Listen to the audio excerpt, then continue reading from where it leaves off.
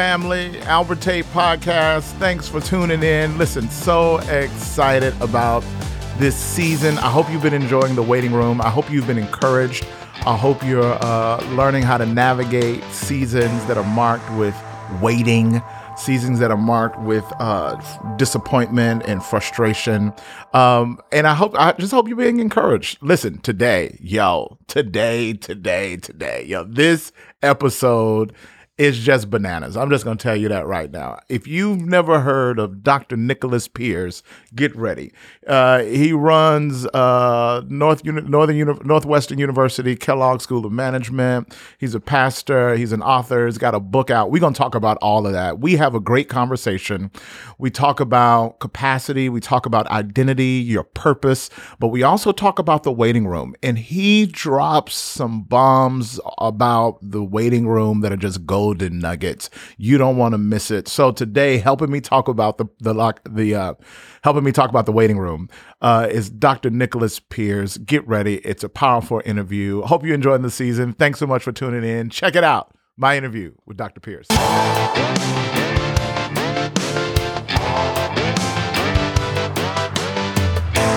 Sit down, grab some paper, grab a pen. You need to take notes because we're going to school today, because my special guest today is Associate Professor of Management and Organizations at Northwestern University. He's also the Assistant Pastor of Chicago Apostolic Church of God. My man, Dr. Pierce, Dr. Nicholas Pierce. How you doing, bro? I'm doing well, Pastor Tate. How are you? I'm doing so good, man. So excited to have you on the podcast, to get to know one another a little bit, just doing a little research, just seeing God's hand on your life and all that he's doing. Also, at the Kellogg School of Management, founder and chief executive officer of the Vocati Group? Did I say it right? Vocati, you got it. Vocati Group, yeah. So just accomplished. So Dr. Pierce, welcome to the program. I think I just want to start by just getting to know you a little bit. Tell me a little bit about the Vocati Group. Tell me a little bit about the work that you do at the Kellogg School of Management. Well, again, thank you so much for having me on your podcast. It's a joy to talk with you. I am from the South Side of Chicago and have the unique privilege of operating in 3 lanes, as you mentioned. One is I serve as assistant pastor of our church in Chicago, Apostolic Church of God, the church in which I grew up, almost a 90-year-old congregation. Oh, wow. And we've been on the south side of the city doing ministry, and the church has grown in phenomenal ways. And now the church is somewhere around 12,000 members. So I get to serve in the church in which I grew up, which has unique opportunities and unique challenges. I can only imagine. Only imagine. Oh, yeah. At Northwestern University, I serve on the faculty at the Kellogg School of Management, and that is where I teach our MBA students. I teach executive MBA students as well as executives in all sectors who are coming for certificate programs. We talk about any number of topics related to leadership and organization, from influence to negotiation strategy to decision-making to building healthy teams to organizational culture to diversity and inclusion. And I was actually blessed to be able to co-found a program there called Kellogg Faith and Leadership Week, which is a 4-day-long program we run every year for pastors and leaders of faith communities to come together to learn the things about running complex organizations that seminary did not teach. Oh, wow. So at Kellogg, I'm able to stand right at that intersection of faith and the marketplace and the academy to mold the future leaders of industry, of nonprofit. We even had clergy who have done their MBAs, government leaders, but also be able to impact the world of practice, whether it's pastors and leaders of denominations or executives of Fortune 100 companies or nonprofit leaders from across the world who come to us as their management education provider of choice. And then the Vocati Group is an organization that I started almost 8 years ago. And this is an organization that allows us to conduct many of our consulting activities. So oftentimes we're called upon by leaders of denominations. We're called upon by leaders of corporations, nonprofits, to come in and help with executive advising. We do executive coaching. We do keynotes, retreats, strategic planning, a lot of the things that leaders need to be able to move their organizations to greater levels of effectiveness. Wow. Dr. Pierce, are you 68 years old? I am currently 34. Good Just a couple years behind you, man. Have mercy. All right. Well, I got 20 million questions now already. Bro, first of all, that's amazing. And I love the thread and the theme of your life. And it is equipping and empowering leaders, and also a strong commitment to empowering the leadership of the Church of Jesus Christ. So first of all, bro, that's amazing. I love that. Tell me about, you talked about your life in 3 lanes. Tell me how, as a 34-year-old, you identified those 3 lanes and are able to, with confidence and clarity, know that that's where the calling of your life lands in capturing those distinctions. So certainly this is not something I had all figured out when I was growing up, going to career days and things and, answering the question, what do you want to be when you grow up? I did know I was called to ministry when I was 7 years old. Wow. But the pastor of our church at that time, the legendary Bishop Arthur Brazier, he was in his 70s. So I didn't really have a picture or model of what younger people in ministry looked like. So I didn't think of it as a career possibility. I actually went to undergrad and studied chemical engineering. I didn't even think that ministry was an option in terms of a career at that stage. Wow. So I was called to ministry when I was 7. When I was growing up, the object of the game was to get good grades so you can get into a good college or university, so you can get a good major, get a good degree, so you can get a good job. Yeah. And I was good at math and I was good at chemistry, so I went to MIT to study chemical engineering. And sophomore year, I discovered I didn't care about chemical and biological systems the way I cared about people and organizational systems. Wow. So that began this pivot in my heart and in my mind, and I needed my education to not just prepare me for a career, but to prepare me for calling. And so I was able to, with a lot of assistance from the advisors I had at MIT, craft a degree program that allowed me to get out with a chemical engineering degree. But also I was able to take an extensive number of classes at Harvard Divinity School. I was also able to do quite a bit of work at MIT's School of Management, the Sloan School. And there I worked with a professor who let me do some research with him, and he opened my eyes to this whole world of organizational behavior and understanding not just how to lead well, but how organizations work, how they function, and why they function the way they do. And that completely rocked my world. He said, "You write well, you ask good questions, you should consider a PhD in management." And after a bit of wrestling, off I went to Northwestern, where I did my PhD in management and organization. And even then I wrestled with, did I want to go into the academy? Did I want to be only in the church? Did I want to go into industry? And long story short, through a series of mentoring conversations, some that were really difficult, some that were unexpected, I landed on this hybrid where I'm a clinical professor there, which does not afford me the same status and standing in terms of compensation as my tenure track colleagues. It allows me to teach and to do public scholarship, but it also affords me the space to serve our church as assistant pastor. And it also allows me to do the work I do in the marketplace as a consultant and executive advisor. It gave me the space to write a book. It has given me the space to travel all over the world, not only preaching, but also conducting leadership training for leaders in all sectors. And these things I would not have been able to accomplish had I gone down the path of least resistance. So long story short, this was not a very clear picture when I was even in college. And it has emerged and developed as I've taken steps in faith. Wow. I've tried my best to learn how the Holy Spirit leads and try to just be obedient one decision at a time.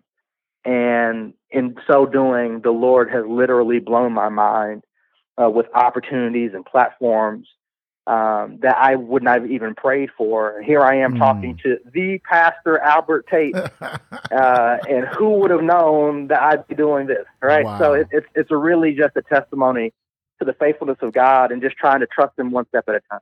Yeah, I love that, man. Wow.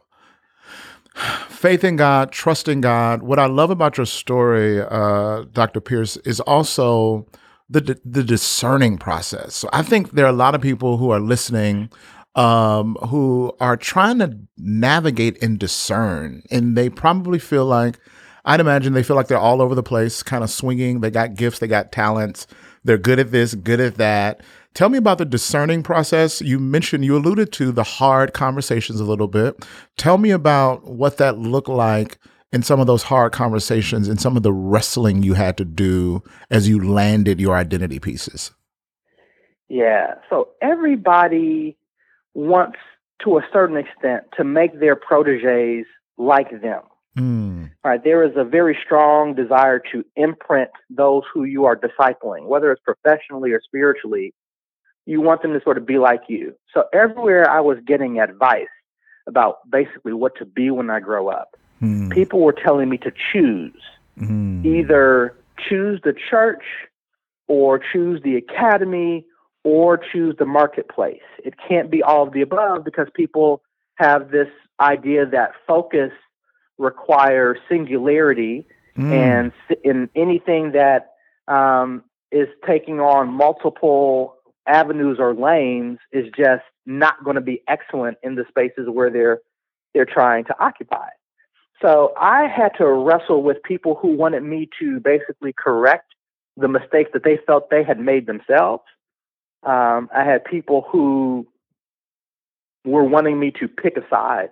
And that was perhaps the toughest part because the academics wanted me to be an academic. The pastors wanted me to go to divinity school. I mean, everybody wanted me to be what they wanted me to be. And I knew God had called me to more, even though I did not have a blueprint or a template for this. But one conversation I think is would stand out most to me.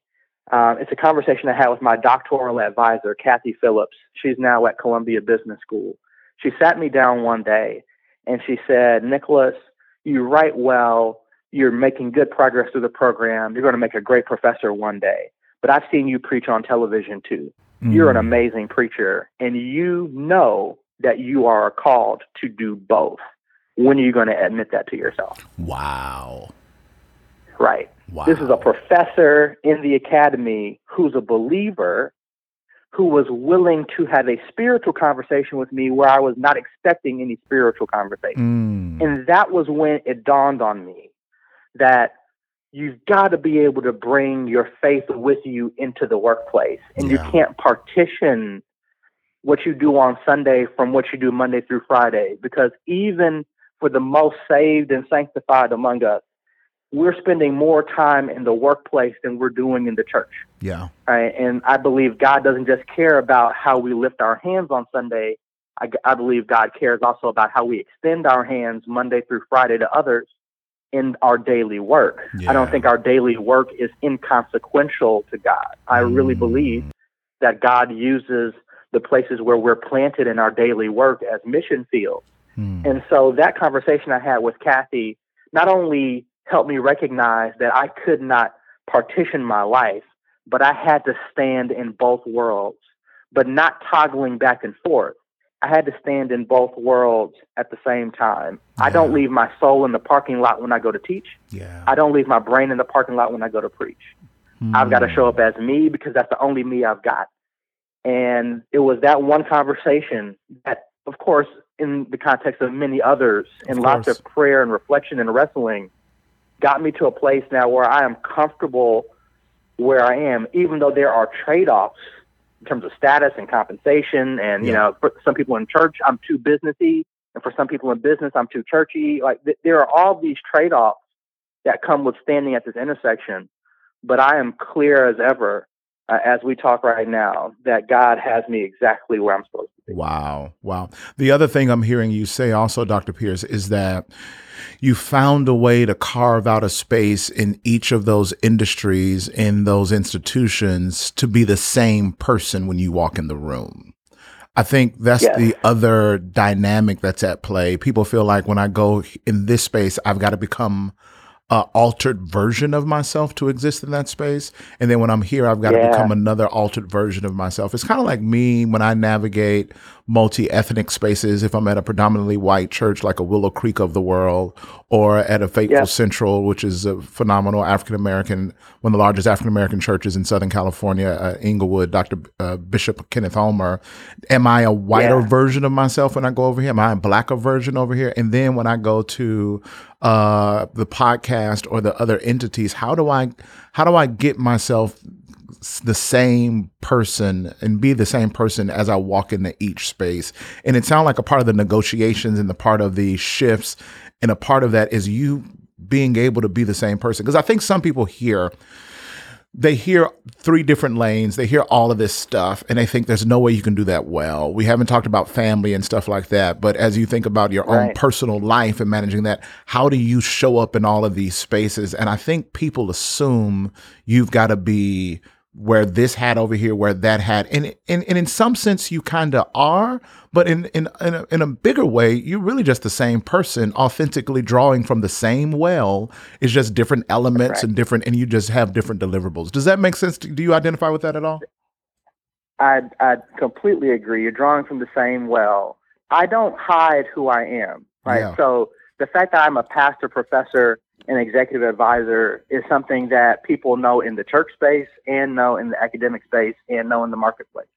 So I don't hide that. Yeah. Furthermore, this idea of having to wear masks and toggling back and forth between the version of you that you think somebody wants to see is really inauthentic, and it is emotionally and cognitively and spiritually taxing. Yes. I'm not saying that we don't have to have a degree of adaptation in terms of our communication style for sure in order to be effective. Yes. Certainly we can adapt our communication style to fit the needs of the moment. Yes. But there's a difference between adapting your communication style and leaving a part of yourself, a central core part of yourself outside just to be able to pass as acceptable to a group.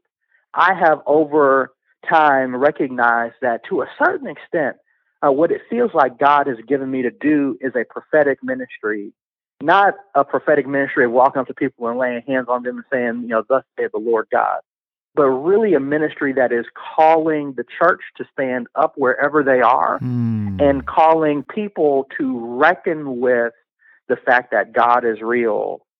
And in a time where they will not come and hear me in a church, I will go out to them in a marketplace. Yes. And because of my credentials, they will give me an honest hearing and then wonder about what makes him so different. Right? So it really is about boldly showing up in spaces, not for the sake of shock and awe, but recognizing that the platform comes with an assignment. And if you cower down to placate people, you have failed the assignment and God can't trust you with the platform.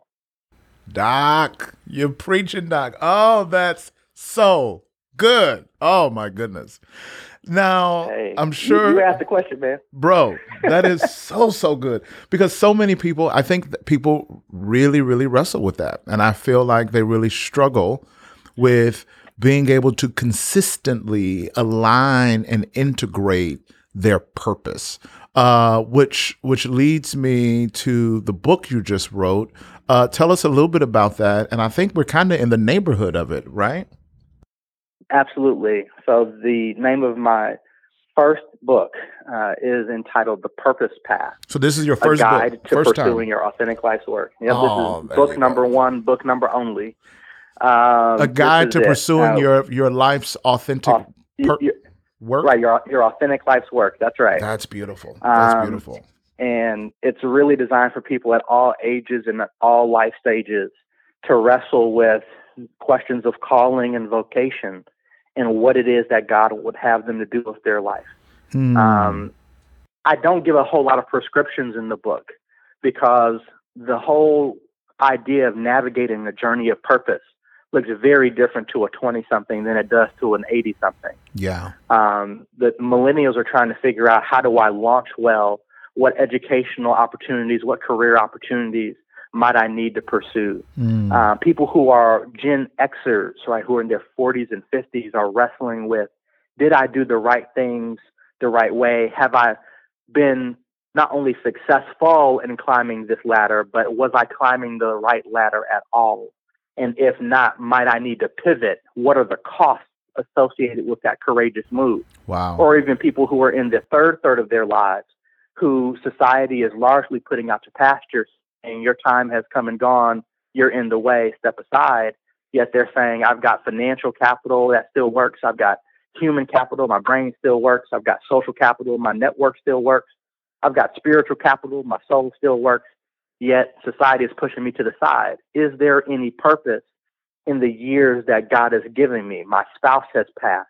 My friends are passing away. I might have even had to bury a child. God, why are you taking all the people around me, yet you've left me here? Is there any purpose in these years? Yeah. So if you start giving prescriptions to people and saying, follow these 5 steps and you'll be happy at the end, that does not account for the discontinuities and disequilibrium that God uses in our lives to actually pull us in the direction of purpose, but also reveal meaningful moments of purpose on the journey. Yeah. So the book is organized around 5 questions that are designed to guide prayerful reflection, to give people the gift of connecting with their caller first, and then receiving the gift of calling. Wow. That's amazing. That's amazing. And they can pick that book up on Amazon? You can get that book in hard copy, ebook, or audiobook wherever books are sold. That's what I'm talking about. We everywhere. We all over the world, baby. Everywhere. Let's go. we out here. Man, this season we have themes with our podcast, and the theme for this season is the waiting room. And I've been talking a lot about the season of life when you find yourself inevitably in God's waiting room. Through different circumstances and situations, seasons when you find yourself waiting for the next season to be revealed, waiting for the next thing, or a season of suffering, a season of pain, a season of, you alluded to it, disruption, and how God uses disruption usually to usher us into some of the deepest places of our purpose. Could you tell me a little bit about what you've learned about God's waiting room, and some encouragement and lessons that you benefited from while being in the waiting room of God? Lord have mercy. The waiting room is an uncomfortable place. Yes, we can quote all the scriptures about waiting on the Lord and being of good courage, and, waiting on the Lord and renewing our strength, all the things. But waiting is frustrating. Yeah. Particularly when you have a sense of where you're trying to get. When I fly back home from, you name the location, we get back to Chicago. One of my least favorite parts is when we go out over Lake Michigan, and then we curl back toward O'Hare Airport, and then we go back out over the lake, and then we come back to the airport. We're close, but we won't land. The pilot comes on and says, "This is the captain speaking. We're approaching Chicago. We're in our initial descent, but we're in a holding pattern. There's too much air traffic around O'Hare Airport, and we're going to circle so you can see where we're going. It's coming into focus, but you can't get there. I can look out the airplane and see my house, but I cannot jump down." And it's frustrating. And to a certain extent, I feel like I'm in a waiting room now. Even though the Lord is doing all these wonderful things that we've talked about, I still find myself in a bit of a waiting room. But what I have found is that the waiting room has meaning, which is why I called the book The Purpose Path and not The Purpose Destination. A lot of people think that purpose is just in the final result. And yes, all things do work together for the good of them who love God and are called according to His purpose. But I also believe that there's meaning on the way. When you think about the ministry of Jesus, right? Jesus was on his way to Jairus' house, and this woman with the issue of blood comes up, and touches the hem of his garment and is healed while he's on his way. Jesus is on his way. Blind Bartimaeus calls out, Son of David, have mercy on me. Peter and John, on their way to the temple, encounter a man by the gate called Beautiful, and the man is healed in the name of Jesus Christ. Jesus has shown us through the Word of God that on the way, in unintentional moments, great and small, that God is working. Wow. And if we can be patient enough and confident enough in God and in the timing of God to not rush out of the waiting room, we won't deliver prematurely and have our gifts take us in places where our character and conviction can't keep us. So I am, even in this season of being in a waiting room in many respects, I have resigned myself in my soul, not out of desperation, but out of necessity, to trust God, because he's showing me in the waiting room that there are things he wanted to do in me, for me, through me, around me, that had I accelerated through this season, I would not have been able to appreciate and truly value. So it's painful. It doesn't make it any less painful. Like, all these realizations and revelations don't make the wait less painful, but they do make it more meaningful. Wow. He's doing something on the way.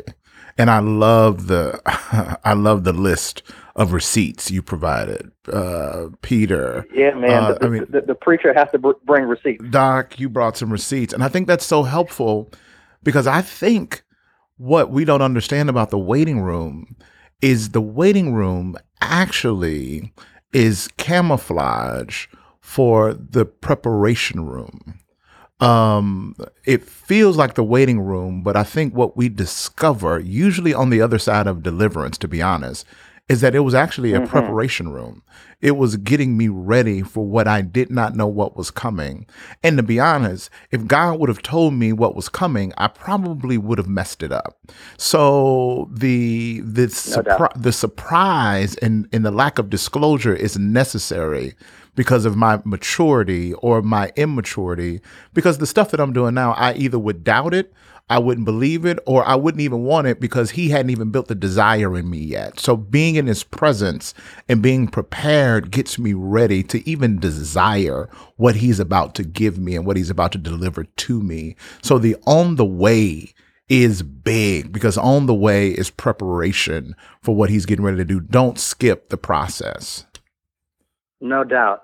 Anytime God calls us to something, there is first a call to preparation. Even Jesus, coming out of the baptismal waters, is sent into the wilderness, not to heal the sick and raise the dead, but into the wilderness. Paul has this powerful conversion experience on the road to Damascus.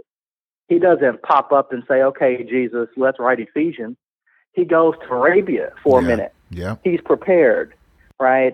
He was sent by Christ. He was sent by God into a season of isolation and preparation. And I believe that while isolation is dark, and while it's lonely, and while by its very definition feels forsaken, if you can endure it, back to your waiting room point, if you can endure the waiting room, you're preparing not just your skills, but you're also preparing your heart. Yeah. There's a difference between giftedness and excellence.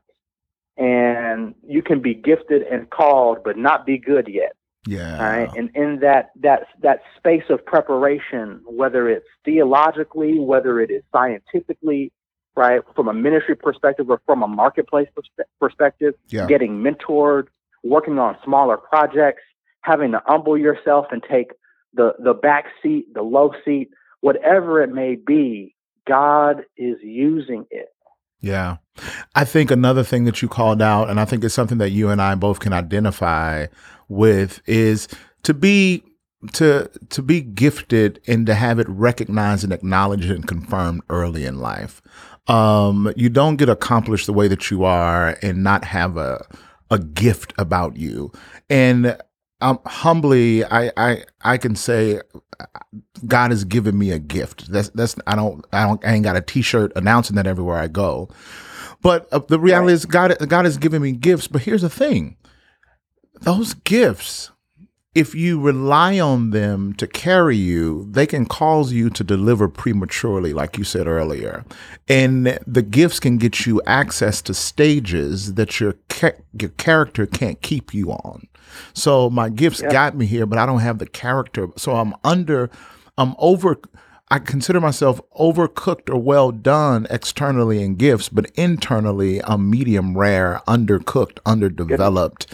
And how do I sit in the waiting room and get that fully processed? One of the worst things that can happen, and I don't know if you've seen this, one of the worst things that can happen is you acknowledge your giftedness, but be naive to your soul and character development that has to happen on the inside and walk in stuff that you really ain't ready for. My Lord, there's a word there. When you have been overexposed by virtue of your gifts, but That's underdeveloped on the inside, that's what I'm saying. That's it leads to shipwreck, and you take people with you, especially in the spirit. I mean, it's bad if you're an accountant and you just try to bite off more than you can chew on somebody's taxes, and you just mess them up. You just fix it. Yeah. But when it comes to the work of the gospel ministry, it is even more sensitive. Yeah. Right, because you are influencing someone's soul. You're not holding their soul. God holds our souls. But you are certainly influencing the maturation and the discipleship and the spiritual formation of other people. Yeah. And if you don't know what you're doing, it would be better to have a seat. I mean, we deal with this at our church all the time. Our church has about 200 associate ministers who are a part of our congregation. And for a period of about 5 years, I was blessed to have the opportunity to provide leadership to them. And so when speaking with them, a lot of them would be antsy to preach or antsy to serve, or I want to do this or that, which is oftentimes be seen. And it's not a negative statement about any of their character. It's just the way that church has been set up now to be this very much personality-driven, kind of consumeristic marketplace. Yep. It's a platform. And it's a platform. Exactly. It's a platform. And so I'm saying, listen, I care more about your spiritual growth and your discipline so that when you get the mic, you don't embarrass yourself and embarrass your God and embarrass this church. Come on. Yes. All right. Spend this time preparing. And if you really believe that God has called you to preach, can you go with us to the homeless shelter? Can you go with us to the nursing home? Come on. We go every week. Come on. And if they were just like, well, no, God's called me to preach in that pulpit right there in front of, 40,000 households on television, it gives me a sense of what your motive is, which is probably why the microphone is not coming into your hands, because God loves his bride. Christ loves his bride so much that he will keep you out of a position where you'll kill her. Yes. Yeah, so I'm with you all the way. That's awesome. Speak a little bit about while we're encouraging people in the waiting room. James, I was just sitting with someone, and it's so good that you use the holding pattern illustration. James also warns against grumbling in this season, and when he says this, their Jewish minds would have had to go back to their ancestors who got detoured on a 40-year journey because of grumbling, and just the danger of grumbling in this season, and the juxtaposition between a grumbler and someone who expresses gratitude even in the midst of frustration. Could you speak to that just a little bit? Yeah, I mean, that's hard. That's one of the things you can only learn from the waiting room. You don't learn patience from microwaving everything. You learn patience from slow cooking everything and looking at it and thinking, is this thing ever going to cook? Right? I mean, that's the only way to get it. Grumbling in the process, I have learned through my own grumbling at moments, is that it's counterproductive. It extends the amount of time that you're going to be there, and it makes the journey less enjoyable. So to a certain extent, your posture through the process is your choice. And grumbling and complaining to a certain extent betray a lack of confidence and trust in God. Yeah. God, I don't believe you're sovereign. God, I'm walking by sight and not by faith. God, your timing is not perfect. your ways are actually lower than mine. Can I help you figure this out, please? I think I have a shortcut. And so he says, you know what? I'll take you the long route in the wilderness, and I'm going to have you walk this way so that I can prove you, so I can get some stuff out of you that's not going to serve you well where I'm taking you, because you're going to get the promise and fumble it. Yeah. I'm going to also prove myself to you, because the way you're acting, you don't really believe that I am who I say I am. So I'm going to have to set up some situations in your journey to reveal to you who I am. And the only way I can reveal myself to you in particular ways is to set up particular needs that I can meet. Right.